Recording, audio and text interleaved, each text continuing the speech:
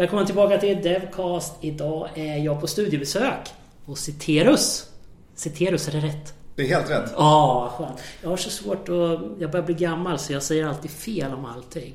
Och med mig har jag Patrik och Dan och vi ska prata om DDD. Inte DTD och de här grejerna utan DDD. Domändriven design eller domändriven utveckling. För här har jag två riktiga experter har jag uppfattat det som. Så det ska bli riktigt kul. Så välkomna hit. Ska ni kanske först presentera er? Och du, Patrik, ska du börja? Det kan jag göra. Patrik Fredriksson heter jag. Jag var med och grundade Citerus för en herrans massa år sedan. Och har under största delen av mitt yrkesverksamma liv jobbat som utvecklare. Nu för tiden så har jag satt på mig vd-hatten här. Men har fortfarande ett stort intresse för utveckling och teknik och stort intresse för de bitarna. Du får gärna presentera vad Citerus gör. Citerus är ett konsultbolag. Vi hjälper våra kunder att utveckla rätt mjukvara snabbare med gladare medarbetare. Det är förhoppningen här. Vi tror att de grejerna hänger ihop, superviktigt. Och det innebär att vi erbjuder lite olika konsulttjänster och utbildningar. Så att det är dels konsulter som kommer ut, sitter i mjukvaruprojekt eller mjukvaruteam och jobbar. Det är agila coacher, Scrum Master, den typen av förändringsledare som kanske blir beroende på mandat och tar större grepp på organisationen för att få sakerna att funka lite bättre. Och sen har vi en kompletterande del av öppna och företagsinterna utbildningar, mycket inom agil utveckling, den typen av agil. Och Dan, du är påläggskalven här. Du är yngre. Precis. Ja. Yngre lite kanske. Vi är lika stiliga. Ja, jag är väl lite stiligare tycker jag, men okej. Precis.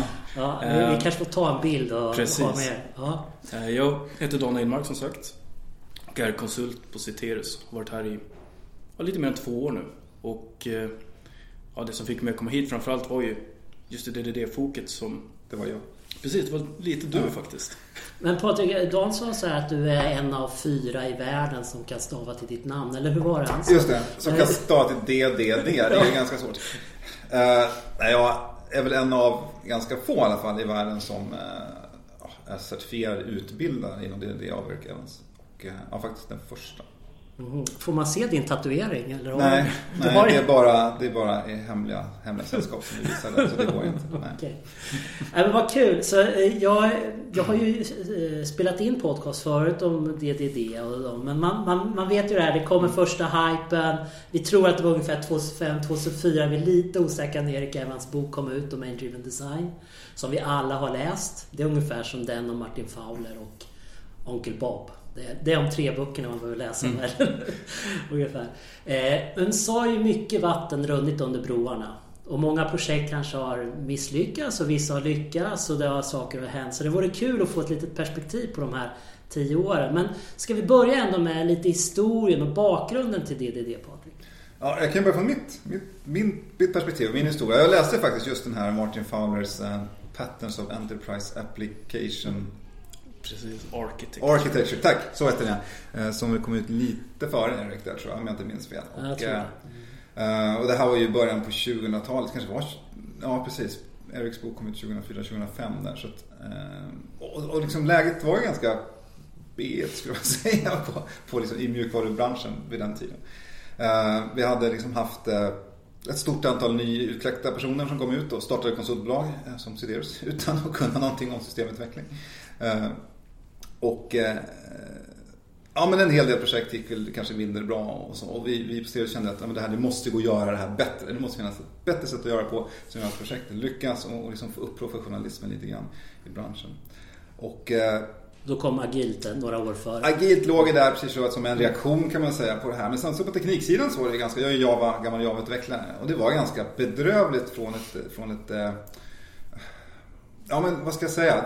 Det som var det man skulle köra, det var EIB. Så det var Java Enterprise och det var exceptionellt komplicerade tekniker som skulle användas för att bygga grejerna. Om man nu skulle följa någon slags best practice. Och det här med liksom att bygga objektgrafer i de här verktygen och så kunna modellera problemdomäner och uttrycka dem uttrycksspråk till mjukvara, det var ju nästan omöjligt. Alltså om man skulle köra de här teknikerna som på något sätt påvisade så att det här är grejen.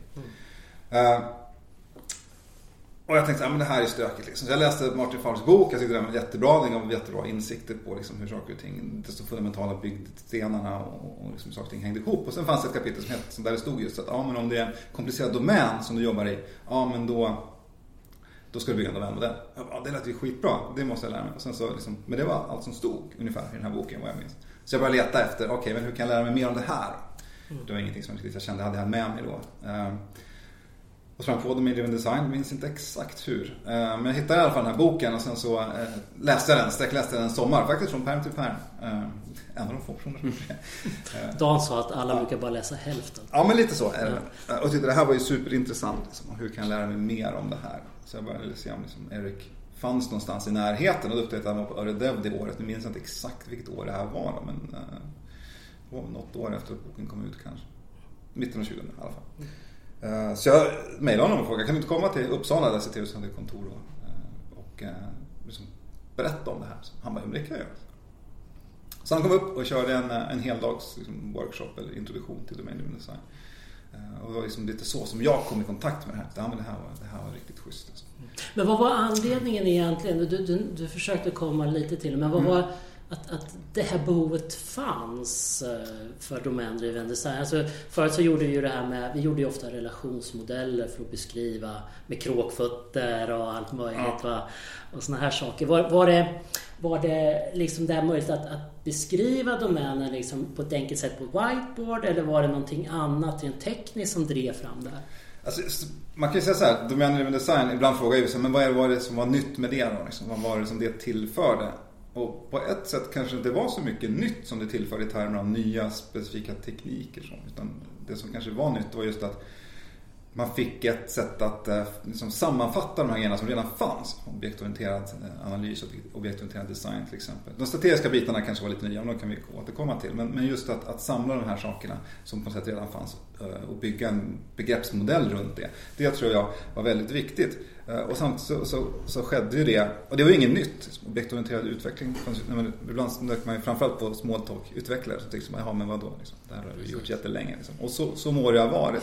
Men jag tror att det hände väldigt mycket där, säg 95 när Java kom och de åren med IT-bubblan som var ju ett globalt fenomen. Väldigt många nya utvecklare kom ut och hade liksom inte med sig den här historien. De hade ingen förståelse för de här begreppen eller hur det här skulle användas. Det kombinerat med, som vi var inne på lite tidigare, att teknikstacken var ju som inte riktigt lämpad för att göra den här typen av grejer. Det tror jag var liksom, det blev en stor brist. Man visste inte hur man skulle utforma mjukvara specifikt för den här typen av objektorienterad mjukvara för att bygga rika domänmodeller och lösa komplexa problem. Det tror jag var det var i alla fall min drivkraft. Sen upptäckte jag att det var ju så mycket mer än det. Men jag tror många kom in från det hållet.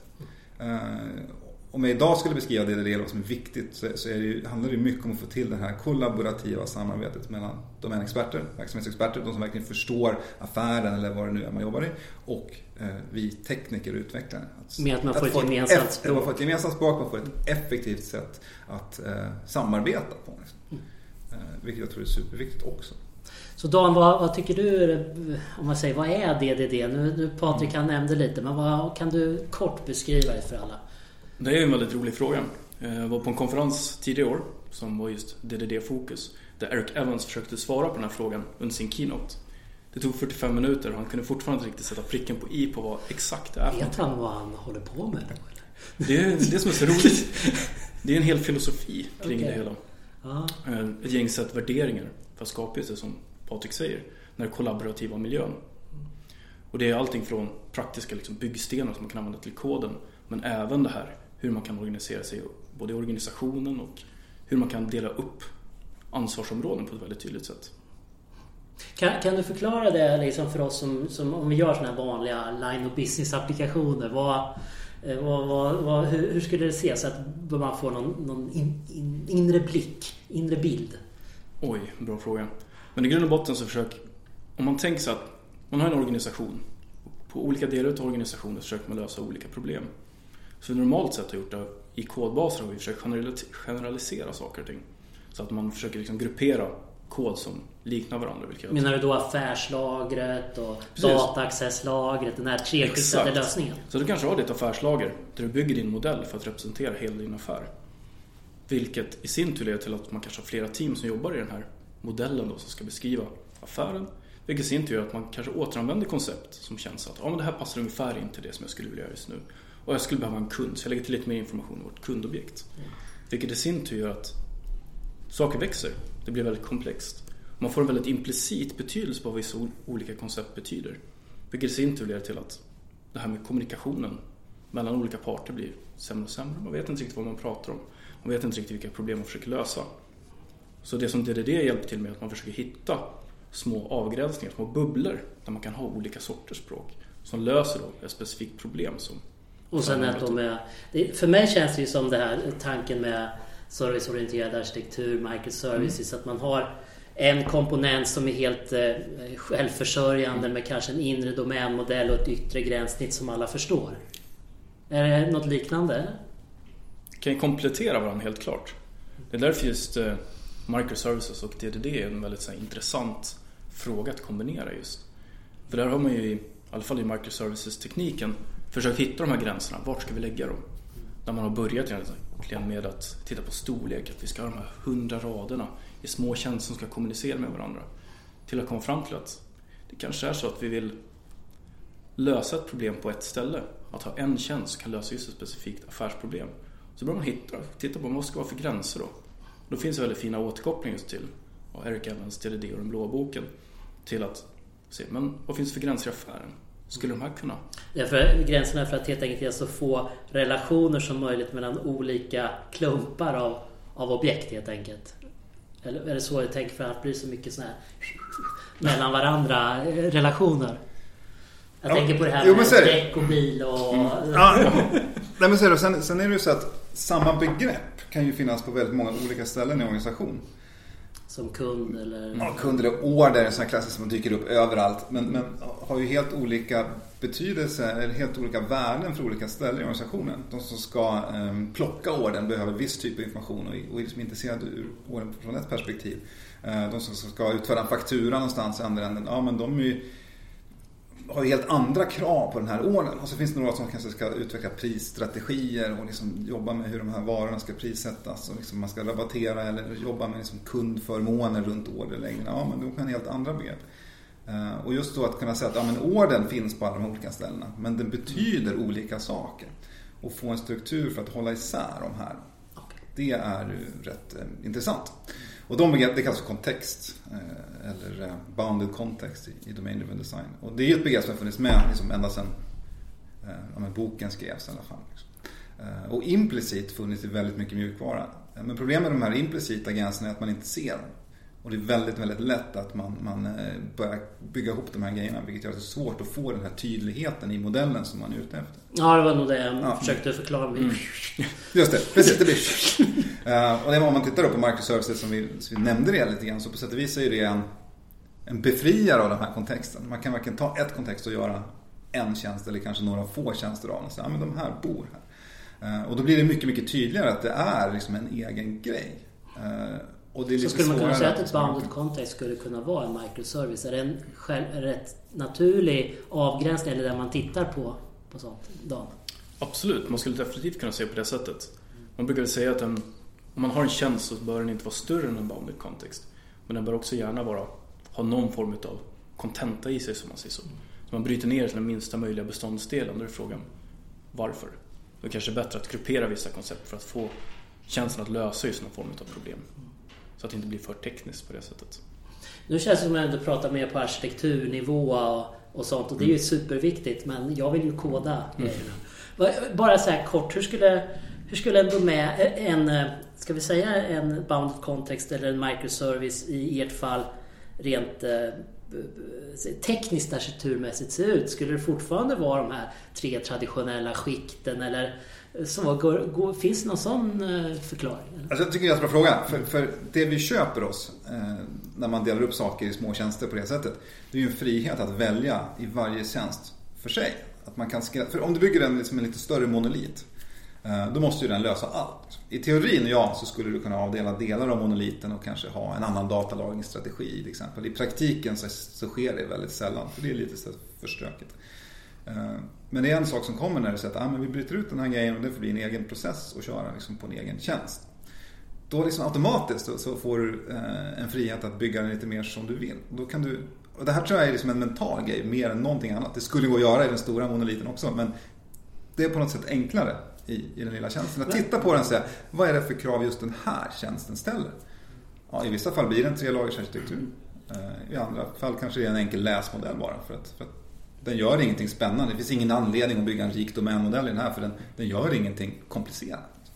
Så det finns inte någon där teknisk arkitekturmönster som ni tycker passar mer handen i handsken för domändriven design eller modellering?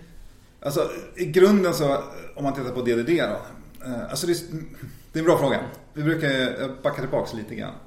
Dela in DDD i två stora avgränsningar. Det är den taktiska delen.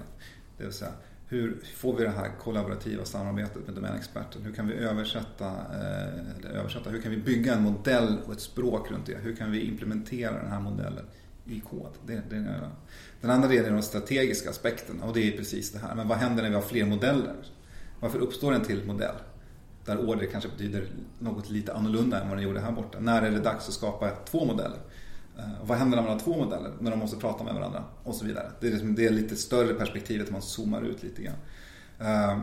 Och om vi förhåller oss bara den första, så att vi har kommit fram till att vi behöver en rik domänmodell för det här är ett komplicerat problem. Ja, då hamnar vi typiskt i en tjänst som har en rik domänmodell, kanske en objektorienterad modell, det kan vara en funktionell modell också, det spelar inte så stor roll. Och då blir det kanske oftast en typ av arkitektur. Men i och med att vi gör den här uppdelningen, vi lägger på de strategiska aspekterna, så kan det vara mycket väl så att i en annan del av applikationen så är den inte speciellt komplicerad. Den ska visa upp någon rapport, eller den ska, ja, jag vet inte vad det kan vara, något som är hyfsat okomplicerat, som inte kräver en rik modell. Att investera tid och pengar och energi att bygga en komplicerad domänmodell där är liksom en investering man aldrig får någon avkastning på, för att man har det som komplicerat ett lätt problem. Och den uppdelningen gör ju också att man kan välja lite grann vad man ska investera tid och pengar och vad man får tillbaks värde i den här investeringen. Det tycker jag också svårt när det är ett stort och en grej. Liksom.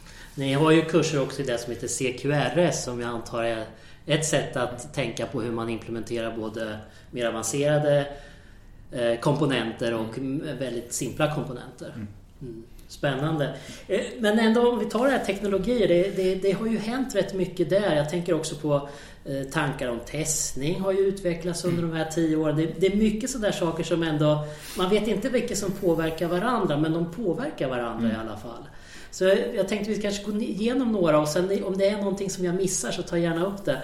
Men jag tänker om den här tekniska grejen, när DDD kom eller objektorientering kom, så kom det här med OR-mappers väldigt hårt.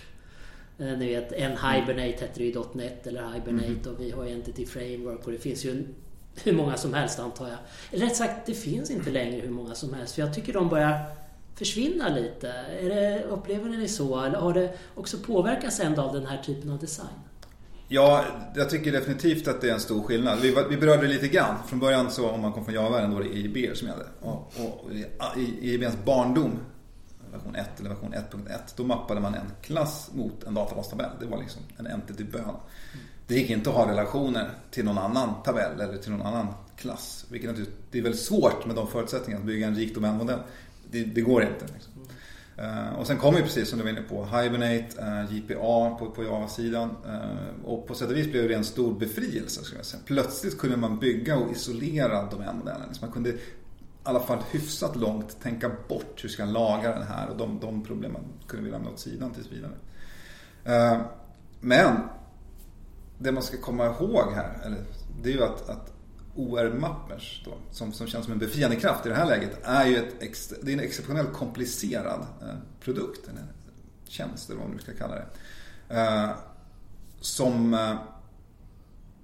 man kanske liksom, det vore väldigt trevligt att försätta sig i en situation där man inte behöver den. För det man försöker göra är ju lösa ett väldigt komplext problem. Att spara ner en objektgraf i en relationsdatabas, det är ett väldigt svårt problem. Vill man lösa det problemet, ja, då är det smart att ta hjälp av en OR-mapper. Men det vore ännu smartare att slippa lösa det problemet. Och vad är lösningen på det? Ja, men det är ju att hitta då en lagringsteknik som bättre mappar mot det man försöker spara. Och det är ju det som hela den här NoSQL-rörelsen på något sätt har handlat om. Man kom på, men att i större utsträckning vara tydlig med att liksom one size doesn't necessarily fit all. Det finns saker som relationsdatabaser är jättebra på. Naturligtvis, de har funnits väldigt länge, de är väldigt välutvecklade, väldigt välförstådda. Att spara ner komplicerade grafer är inte en av dem. Men det finns mycket annat. Och återigen kommer vi tillbaka till det här. Kan vi partitionera och dela upp vår applikation i mindre delar, så har vi valmöjligheter som vi inte riktigt hade tidigare. Och då kan man till exempel titta på dokumentdatabasen. I DDD har vi begreppet aggregat, som är som en samling av objekt som har någon form av samhörighet, så kanske ett steg ner liksom från kontext, men fortfarande är det som ett samlingsbegrepp. Aggregat lämpar sig oftast väldigt väl att mappa mot ett dokument till exempel. Jag kommer nästan ett år sedan, jag hade just om modellering av just bara dokumentdatabaser, för jag tycker inte det är superenkelt heller. Och det måste vara nästan samma problematik här med just aggregat och det här computed context, hur stort ska ett dokument vara, många nivåer ska det vara och allting så. Precis, men det faller ju helt tillbaks på, det mappar väldigt fint mot aggregatbegreppet i DDD. Har man gjort sin aggregatanalys korrekt eller rätt eller tillräckligt bra på något sätt, då blir den mappningen väldigt naturlig. Och den löser också den här problematiken som uppstår. Man liksom väldigt tydligt separerar, för det är det som händer i dokumentdatabasen, de blir väldigt tydligt separata. Det går inte att bara joina in någonting, utan det måste man lösa på ett annat sätt. Men den mekanismen som krävs där lite grann matchar väldigt bra aggregattänket och liksom hur man propagerar tillstånd mellan aggregat i ett system. Vad har du för erfarenhet av databaser och Dan när du är ute hos kunder? Börjar man tänka på dokumentdatabaser? Börjar man tänka på andra typer av databaser? Jag är intresserad om ni har stött på grafdatabaserna, om det passar bra, för att man brukar rita det ungefär som en domänmodell. Dan, har du något? Jag har inte stött på grafdatabaser, men det skulle vara intressant att testa, för man kan ju hitta många use cases också som man kollar just på relationer på ett helt annat sätt än man kanske gör normalt sett i en relationsdatabas. Ja, fast det är relation. Precis. Men jag förstår. Relationer med relationer, då börjar grafer bli väldigt intressanta. Definitivt. Alltså. Har du tittat på typ andra än dokumentdatabaser?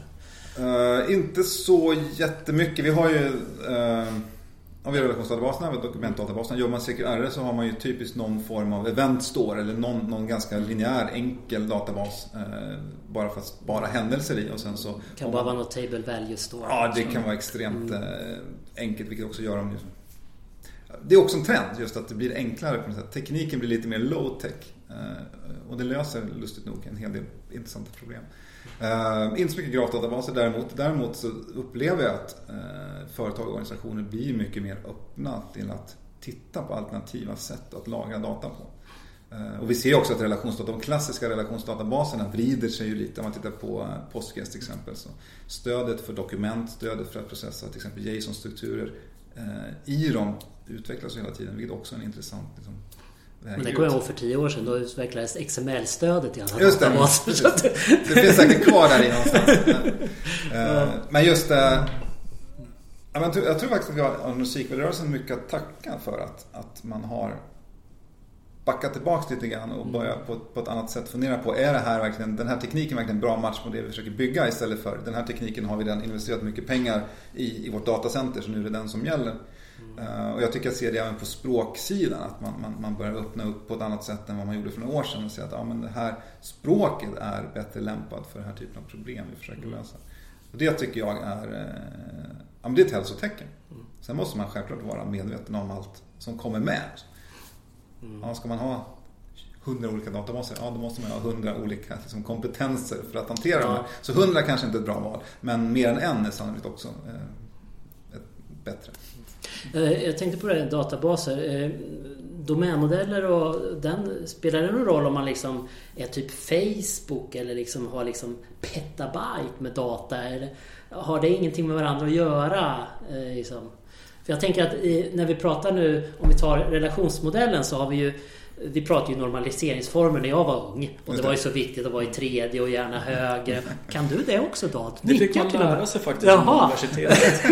Väldigt många spännande databaskurser. Vilken är normal? Favorit normal. Ja, men så har vi börjat med denormalisera data. På grund av att dels vi har råd för att denormalisera, men också för hastighet och sånt. Och min fråga där är det data och domänmodeller på något sätt, klarar en domänmodell av petabyte data, eller det kanske inte ens är rätt fråga? fråga att ställa. Det ställer väl lite på problem de försöker lösa också. För i det så börjar man prata om vad är det för typ av bounded context som jag sitter och arbetar i. Är det vår kärndomän eller är det någon supporting domain eller kanske är det något som generiskt som vi bara behöver ha. Vilket gör att vi kanske inte behöver ha den här rika domänmodellen i hela vår applikation överallt. Det kanske fungerar jättebra en liten kryddkontext någonstans för att bara skyffla data fram och tillbaka till exempel. För jag tror att nu ska jag tänka själv. Jag tänker när jag tänker det här DDD, jag tänker stora whiteboarden med hur många relationer som helst men ändå vissa aggregat och det ser snyggt ut. Men ni tänker inte riktigt så. Ni tänker för en komponent så gör ni en domänmodell och den domänmodellen kan bara vara 2 entiteter eller vad vi kallar det liksom. Eller hur? Är det så ni tänker? Ni tänker inte den här stora företagsdomänmodellen? Nej. Det är ju snarare kanske ett antimönster skulle jag säga. För liksom tar man med sig den in, då har man på sätt bestämt att alla problem som vi har i den här verksamheten kan tryckas in och lösas av samma modell. Och det är inte DDD skulle jag säga. Utan modellen i DDD är ju något som man tar fram för att lösa en specifik uppsättning problem. Så man börjar, och det här låter kanske självklart, men jag stöter gång på gång igen situationer där man börjar med modellen. Nu är den klar liksom. Så här är det. Istället för att säga, men vad är det vi ska lösa för problem? Vad är det för möjligheter vi ska utforska här? Så man börjar på den sidan. Så, men vad är det för problem vi vill lösa? Ja, och sen bygger man modellen utifrån det. Då får man en modell som är skräddarsydd för att lösa just de här problemen. Men på köpet får man en modell som typiskt inte är så lämplig att lösa andra typer av problem nödvändigtvis. Även om de råkar ha samma ord. Liksom vi pratade om orden till exempel tidigare. Ja, men det här är en order. Jag har ju också en order som jag ska lösa problem på. Ja, fast vi löser helt olika problem. Och när man utforskar det här så ser man ju efter ett tag att, oftast att när man skickar på mer och mer saker som den här modellen ska förväntas göra, att den blir mindre lämpad för att göra det. Det blir svårare och svårare att få till de här nya grejerna som ska in. Och det kan ju mycket väl vara ett tecken på att man egentligen inte behöver en modell som ska lösa problemet, utan man behöver flera modeller. Så att bryta i tur dem där och separera dem tenderar att göra modellerna kraftfullare och enklare.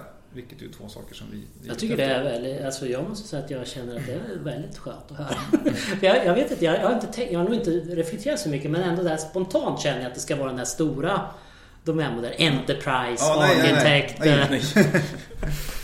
Ja, bra. För det som också händer då, bara för att understryka det lite grann, det är ju liksom att man kommer att se att det här problemet det kräver inte en komplicerad modell. Det är inte ett svårt problem att lösa. Det löser vi ändå. Ja, men då löser vi det ändå. Det kanske är bara en enkel krudd liksom, grej. Ja, då kan vi lösa den. Vi kan lösa den med ett eget, kanske med en teknik som är annorlunda också. Ja, men vi bygger en Rails-app för att generera det. Såklart. Och sen så här borta ska vi göra komplicerade, vad vet jag, forecasting av någon prisstruktur eller vad det nu kan vara. Ja, men där behöver vi en rik domänmodell, för där har vi ett komplicerat problem att lösa. Och uppdelningen återigen gör att liksom vi kan titta på det här på lite annorlunda sätt. Jag märker att jag tänkte att jag skulle fråga om olika andra teknologier, men jag känner att det spelar ingen roll. Så får vi prata om annat istället. Är det någonting i den här tänket med Domändriven design som också påverkar liksom, arbetssättet i projekt? Jag tänker bland annat allt från testning till sånt där. Finns det något sånt? Dokumentation och sånt? Det finns ju de mjuka aspekterna i det hela. Skillnaden är att utvecklare har en tendens att tycka om att lösa problem. Och när man löser problem så har man en tendens att gå lite tekniskt på det hela. Så att några av de stora utmaningarna är att få till den här kollaborativa miljön med affären. Kunna sätta sig tillsammans och börja fokusera på de här mjuka delarna, hitta de här relationerna mellan olika koncept. Istället för att börja titta, men hur ska vi kunna lösa det med databas, hur ska vi kunna lösa det med den här arkitektur och så vidare. Men jag hörde inte säga att man ska ha bestämt domänmodellen och alla operationer på domänmodellen innan man börjar koda. Absolut inte. Det är helt klart en iterativ process. Så det passar ju väldigt bra tillsammans med till exempel agila metoder att köra modellering kontinuerligt under tiden som man både utvecklar och lär sig nya saker. Man brukar ju säga att den här domänmodellen är någonting levande. Så det ska ju finnas både i affären och i tekniken. Så att om affären känner att men nu är det någonting som ändras, så ska kodbasen då evolvera i samma takt helt enkelt. Eller om man bara tänkte fel. Precis. Det händer ju, har jag hört. Ja. Men det är intressant, finns det några verktyg liksom? Jag menar, agilt då har vi ju scrumboard och vi har ju både naturligtvis whiteboards men även digitala scrumboard. Finns det några verktyg man använder i domain-driven design? Finns det några ritverktyg eller någonting? Eller? Alltså, det finns ju väldigt lite preskriptivt i det runt vad man måste och ska eller ens bör göra i termer av verktyg. Så.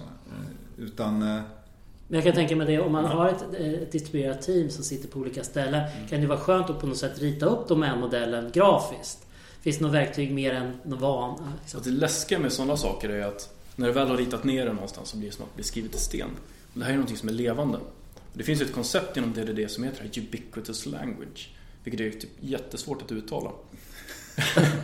Och stava. Men att översätta är också lite svårt. Du har en väldigt fin översättning på det. Alltså slår man upp ubiquitous i ordlistan, eller svenska-engelska ordboken, så står det väl allestädes närvarande. Men det rullar ju inte så lätt av tungan. För det finns ju det som inom computing. Och vilket ju överallt. Ja, precis. Alltså det är det det betyder. Det är någonting som genomsyrar allt vi gör. Och inom det så vill vi att språket ska genomsyra, precis som Dan säger, koden, databasen, eventuell dokumentation, men kanske ännu viktigare samtalen som vi för mellan utvecklare eller genom alla personer i liksom produktteamet, oavsett om man är verksamhetsnära eller kodnära. Som vill ju att den här modellen som vi byggt upp, den ska ju finnas i språket hela tiden.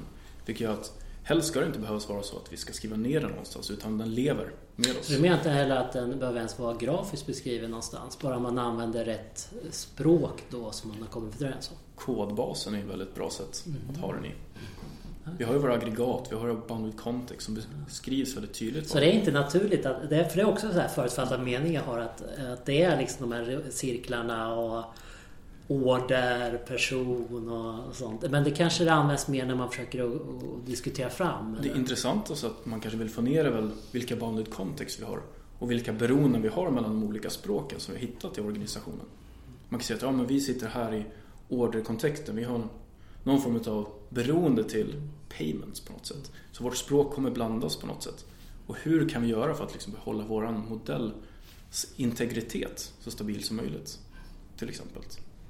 Alltså, det låter ju som jag skulle göra automatiskt på något sätt när jag utvecklar. Så vad gör man istället? Vad är det vi pratar om egentligen? Nej, men till exempel kan vi ta betalt för den här kursen?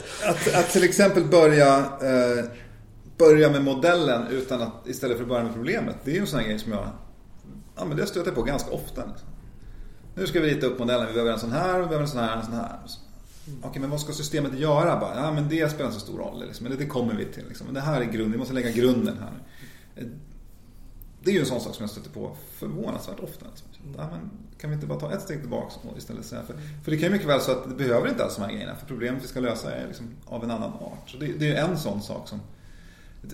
Men det är lite så här med många av de här grejerna vi jobbar med. Att när man pratar om dem så låter de självklara. Det är ju samma sak när vi pratar med många agila metoder. Liksom. Men det är ju bara sunt förnuft. Så ja, fast om det nu var så, liksom, varför ser vi inte fler liksom, lyckade projekt? Eller varför kostar det så mycket att utveckla mjukvara än det kan vara? Så det är liksom en del av den, tycker jag ändå. Och sen så har ju, det finns ju ett mönster, vad säger man, språk, pattern language som kommer med det här. Vi nämnde entiteter, vi nämnde aggregat och så vidare. Sätt att strukturera och jobba med sin kod. Som jag tycker är viktigt, som tillför dimensioner som man kanske inte... Det hjälper att fånga liksom, vissa detaljer som man kanske inte riktigt tänker på annat. Så det handlar mycket om att medvetandegöra beslut som vi kanske normalt gör, eller normalt, men många gånger i alla fall gör implicit. Man vet inte riktigt varför man gjorde det. Det bara blev så. Liksom. Istället för att säga att men det här är situationen vi står inför. Vad är våra möjligheter?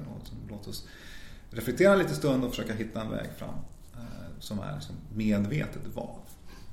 Som sagt, det har ju gått ungefär 10 år sedan begreppet uppfanns. Sen har säkert många använt det implicit, som vi sa, om man har gjort det på rätt absolut. sätt. Är det någonting ändå som är liksom inte kanske så hett, men är det diskussion inom den här som är aktuellt nu, eller sitter allt? Nej, men det tror jag är ganska mycket som har hänt. Det har ju varit några grejer som har haft väldigt stor påverkan. Först var ju den här, skulle jag säga, CQRS-biten för det är ju några år sedan, kanske 5 år sedan, som det på något sätt tog tag i det här. Är det bara kort mening, vad är CQRS? I grund och botten så man brukar använda CQRS för 2 olika tekniker tillsammans. Det är CQRS och event sourcing. Så att CQRS är då mer eller mindre att du försöker dela, istället för att ha ett system som löser alla krav, så delar du upp det systemet i 2 system, om man säger så. Ett som tar hand om alla skrivkrav och ett som tar hand om alla läskrav. Vilket gör att man kan i domänmodellen då till exempel hålla den väldigt fokuserad, för den behöver inte spällas ut med objekt och så vidare för att ta hand om alla läsmodeller som sen ska presenteras för användaren. Tack Patrik. Ja, jag tycker det räcker. Jättebra. Vad är det? Fortsätt. Ja, men precis. Och det var ju kanske Udi Dan och Greg Young. Tydlig. Han är väl någon slags .NET-profil tror jag i botten, eller? Det spelar så stor roll. Men som propagerat för det här sättet att jobba på då, ofta tillsammans med event sourcing. Och det i sin tur ledde till kanske en liten revival eller förnyat intresse för det den gången, skulle jag vilja påstå. Just därför att det matchade väldigt bra mot de här, framförallt aggregatbegreppet.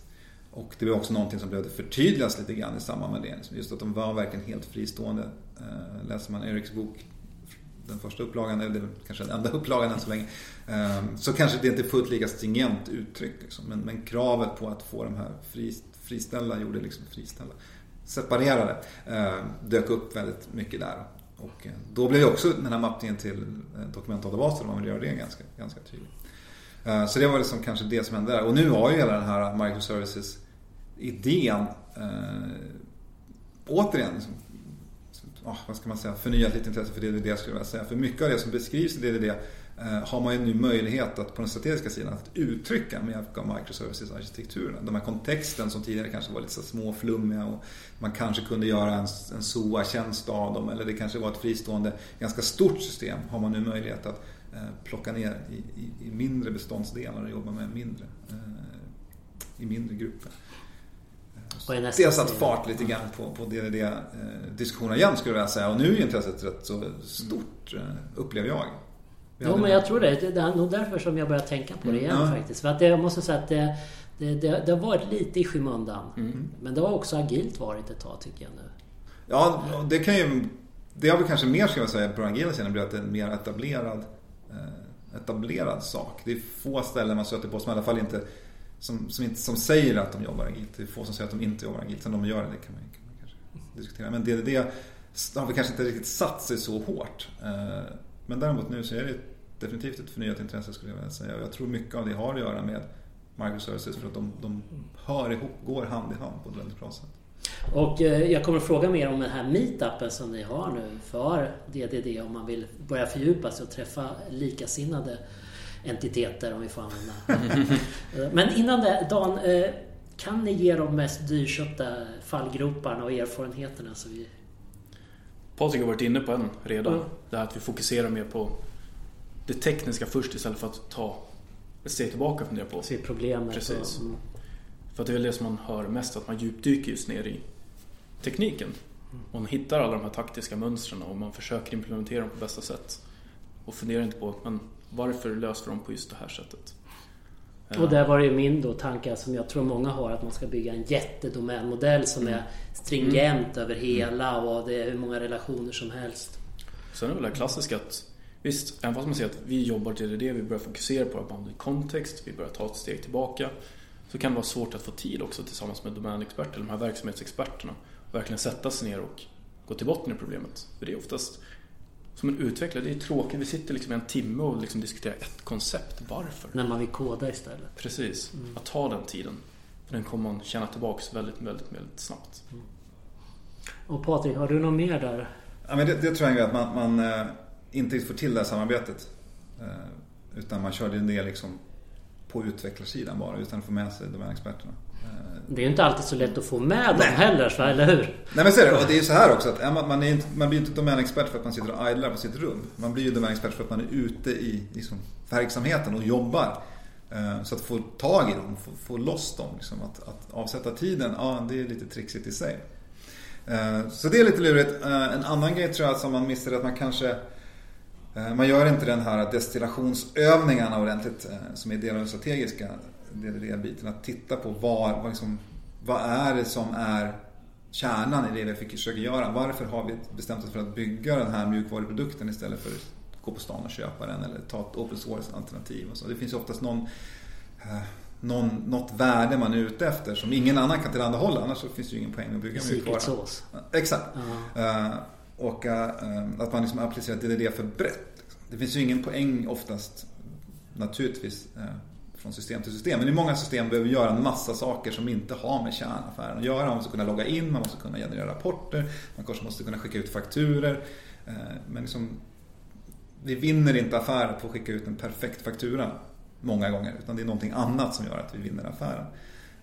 Och att man applicerar det för brett. Att men nu ska vi modellera världens mest fantastiska loginruta. Ja, det är sannolikt inte värdeskapande.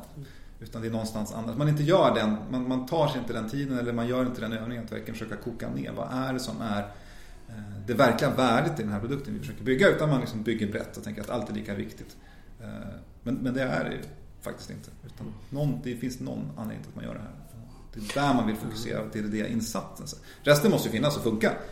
Men det behöver inte liksom kanske vara lika fint, eller vad ska man säga. Man behöver inte vara lika snabbrörlig, man behöver inte vara lika liksom, precis i alla delar av applikationen. Dan, finns det någon, och Patrik för den delen också, finns det någon mer så här teknisk fallgrop än hur man implementerar DDD? Eller, eftersom det var ju fritt så det kanske inte finns någon fallgrop som är just kopplad till DDD, men spontant så där, kan det vara väldigt... att man har för stort bounded context eller något sånt? Och det är väldigt enkelt att man kanske är lat. Och när man då pratar med till exempel en annan tjänst eller en annan kontext, så man går vid sidan av. Jag kan ta in det här språket i min tjänst också. Och man får att språket vandrar helt enkelt mellan språket, du menar ert, inte dataspråket utan ert... Precis. Modellen, modellbegreppet liksom blir utspätt. Ta in en kund från betalningskontexten, så kanske jag tar in hela det konceptet i min, och sen så börjar mitt kundobjekt växa, och till slut så man i samma sitt så att man har små monoliter till exempel i sina kontexter. Jag trodde att du menade, SOA var ju det här integrationsproblem. Man hade ju tjänster, de skulle ju vara helt separata, men så var det någonting man ville göra där under, så då tog man databasen och sånt. Men det kanske, det har helt utanför er. Det har ju inget med DDD att göra, eller? Ja, inte... Ja, det beror på vad man menar. Alltså, det är klart att det är precis som Dan säger, att om man liksom börjar plocka in lite data så här från sidan eller under bordet, så är det lätt att man förlorar kraften i det här språket som man tagit fram, för att det späds ut och det förlorar liksom stringensen. Så där finns ju en DDD-aspekt av det hela. Absolut. Så om man ska lära sig då, vi har ju pratat, om vi tar böcker, jag är bokälskare nämligen. Finns det någon annan än Erik Evans som är så här riktig kioskvältare, eller? Alltså jag tycker den är riktigt bra. Det är konstigt att en databok som är 10 år gammal är bra. Är bra och relevant liksom. Men det är den på det hela taget. Det är klart att det finns vissa delar som kan kännas lite daterade så, men nej, jag tycker den är bra. Den är otroligt välskriven, men den är också ganska tjock. Det är liksom det tar ju sin del av stund att ta sig igenom den. Men jag tycker det är definitivt värt besväret, om man uttrycker sig på det sättet. Det finns mycket värde där i. Det finns det någon annan bok som är mer som ni kunde rekommendera? Så jag vet att Jimmy Nilsson för många år sedan nu, det måste nästan vara 8-9 år sedan, skrev en bok, va? Han var väldigt tidig.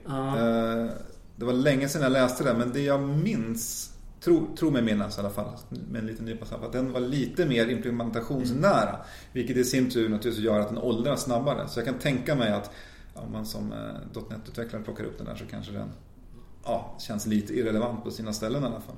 Så det är en ganska trevlig filosofi i den boken i alla fall. Och det här med att TDD är väldigt kul, DDD är coolt, och det här med Enterprise Architecture. Men hur sker det i praktiken egentligen? Men det är som du säger, då får man kodexempel och saker och ting kanske inte åldras så väl. Är det någon annan bok som ni kommer på? Jag har inte bättre förberedare, så jag vet inte. Det kanske... På Java-sidan finns ju Von Vernons Implementing Domändriven Design. Jag känner igen hans namn, ja. Och den tycker jag läsvärd om man är Java-utvecklare. Men det kan man läsa ändå? Ja, det kan man absolut göra. Det är inte svårt att läsa exemplen. Och den är ju mer, kanske man säger att Erik Evans bok producerar ju kanske filosofin på något sätt, och de strategiska delarna, och även på ganska detaljerad nivå hur man bygger domänmodellerna. Så det är tekniskt domänmodell. Ja, men precis. Hur blir det liksom en graf av objekt här? Medan Vons bok fokuserar ju kanske mer på, men hur bygger man ett system av det här? Alltså, det är ju jättefint att man kan bygga en liten domänmodell som är avancerad och kan lösa speciella problem. Men någonstans, någon gång, så ska det ju bli någonting som man faktiskt kan köra. Det måste finnas ett användargränssnitt som man kan interagera med den här koden, och det måste gå att spara i en databas, och det kanske måste gå att publicera rapporter någonstans eller så. Och då stöter man på en massa intressanta problem. Liksom. Hur representerar man den här fina domänmodellen i databasen? Vilken databas ska jag välja? Hur representerar den på skärmen? Hur propagerar jag händelser mellan olika aggregat? Alla de grejerna. som jag tycker att han går igenom på ett bra sätt. Så det kan man definitivt läsa om man vill. Och sen vet jag att ni har kurser om det va? Absolut, det kan man bara komma och titta. Precis. Men Dan, ni har ju också börjat en meetup. Precis, vi startade den för någon månad sedan var det va? Det var ju framförallt efter, det var en konferens som gick i januari här. DDD-konferens, och efter den så började jag spåna upp lite meetups, lite var och när. Vi kände att det är dags att göra det här i Stockholm också helt enkelt. Den där konferensen, ursäkta jag bara nyfiken, den var inte i Stockholm eller? I Belgien. Ja. Så vi tänkte att vi startar upp det och hoppas att det är i alla fall någon som dyker upp. Men vi har fått lite fester nu ändå, det är 165 medlemmar nu tror jag. Ja, det är väldigt roligt. Det gick väldigt fort. Man kan bara som inte parentes tillägga att vi har haft en grupp som kallas DDD Sverige som är en Google-grupp som jag, Jimmy och Dan Jonsson på Omega Point startade för ett antal år sedan. Där det liksom inte har hänt någonting. Det var ganska många medlemmar men det var liksom inga direkta konversationer och den liksom fanns där men det hände inte så mycket.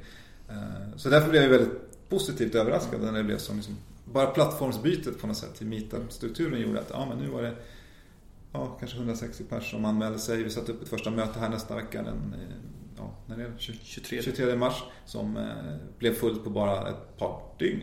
Ett par timmar. Var det så till och med? Så det det var kul. Får se vad man gör med lokalfrågan nästa gång. När andra mötet kommer. Precis, det har vi inte faktiskt planerat än. Vi måste försöka hitta en bättre lokal uppenbarligen eftersom intresset var lite större än vad vi hade kan vi eventuellt trott, ska vi säga. Kan vi eventuellt ordna. Precis, det brukar ju gå och hitta. Tack så mycket Dan och Patrik för den här trevliga samtalsstunden. Jag tycker vi har skapat ett nytt bounded kontext här. Aha, tack så mycket. Tack själv. Tack själv.